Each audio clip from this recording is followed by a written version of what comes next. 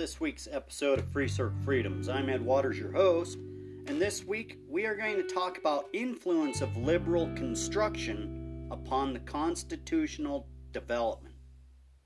Let's get into this, huh?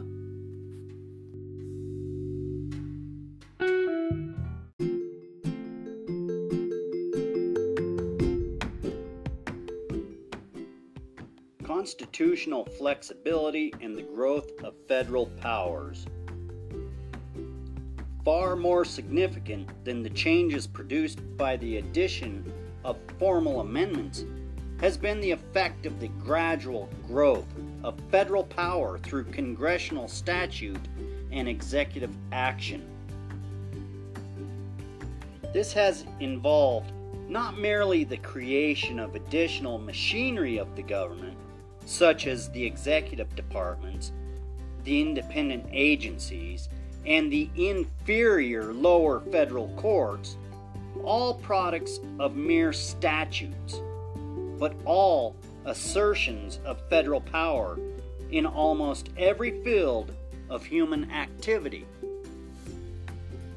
A number of factors contributed to making the federal government the center of our political system.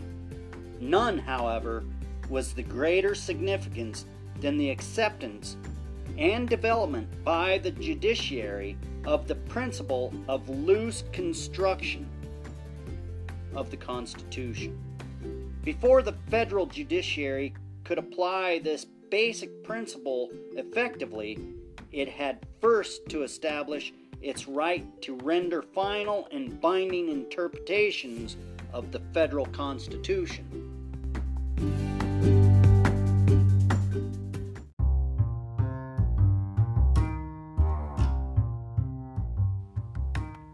Recognition of the doctrine of judicial review. Our fundamental law does not specifically give the federal judiciary the power to annul laws either of Congress or of the state legislators, or to set aside decisions of state courts on the grounds of unconstitutionality. In fact, during the first 11 years of its existence, the federal judiciary was overshadowed by the executive and the legislative branches of the national government. In part, this condition was the result of uncertainty as the exact limits of the Supreme Court's powers, and in part to the personality of the first three Chief Justices. However, with the appointment in 1801 of John Marshall as Chief Justice, the court assumed a new and commanding position in our political system.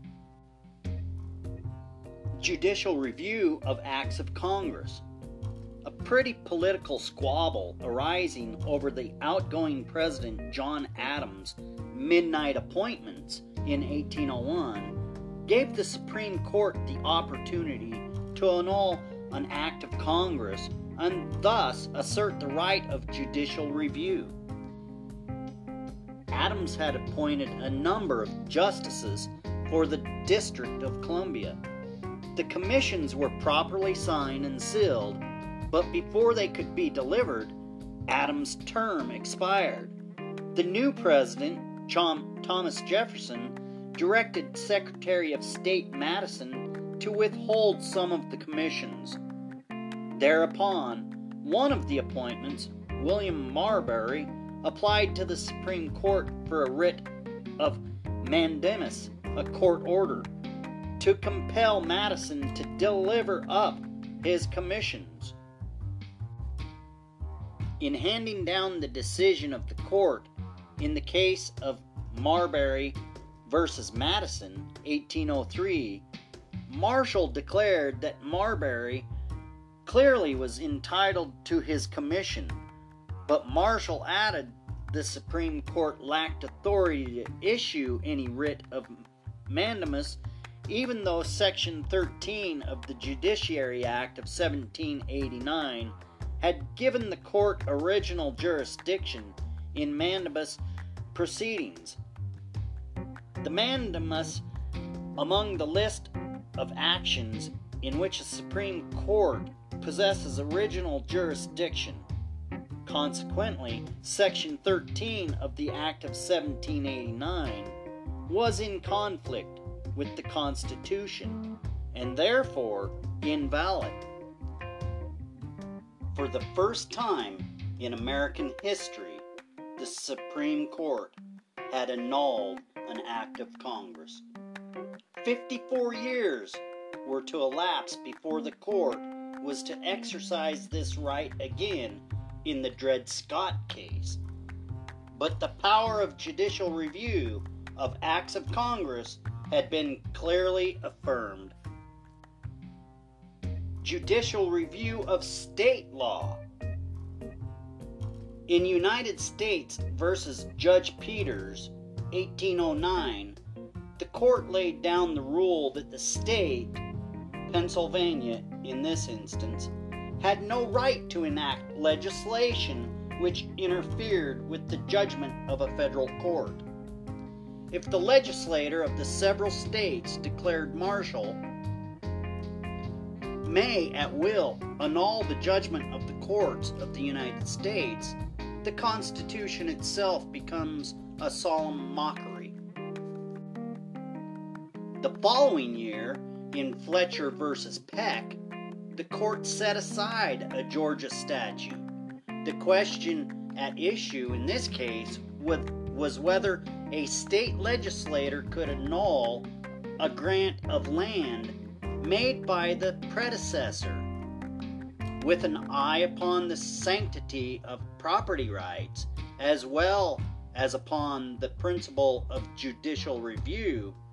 Marshall held that a grant of land was a contract, and that any act repealing such a grant conflicted with the Constitution, which forbids a state to pass any law impairing the obligation of contracts.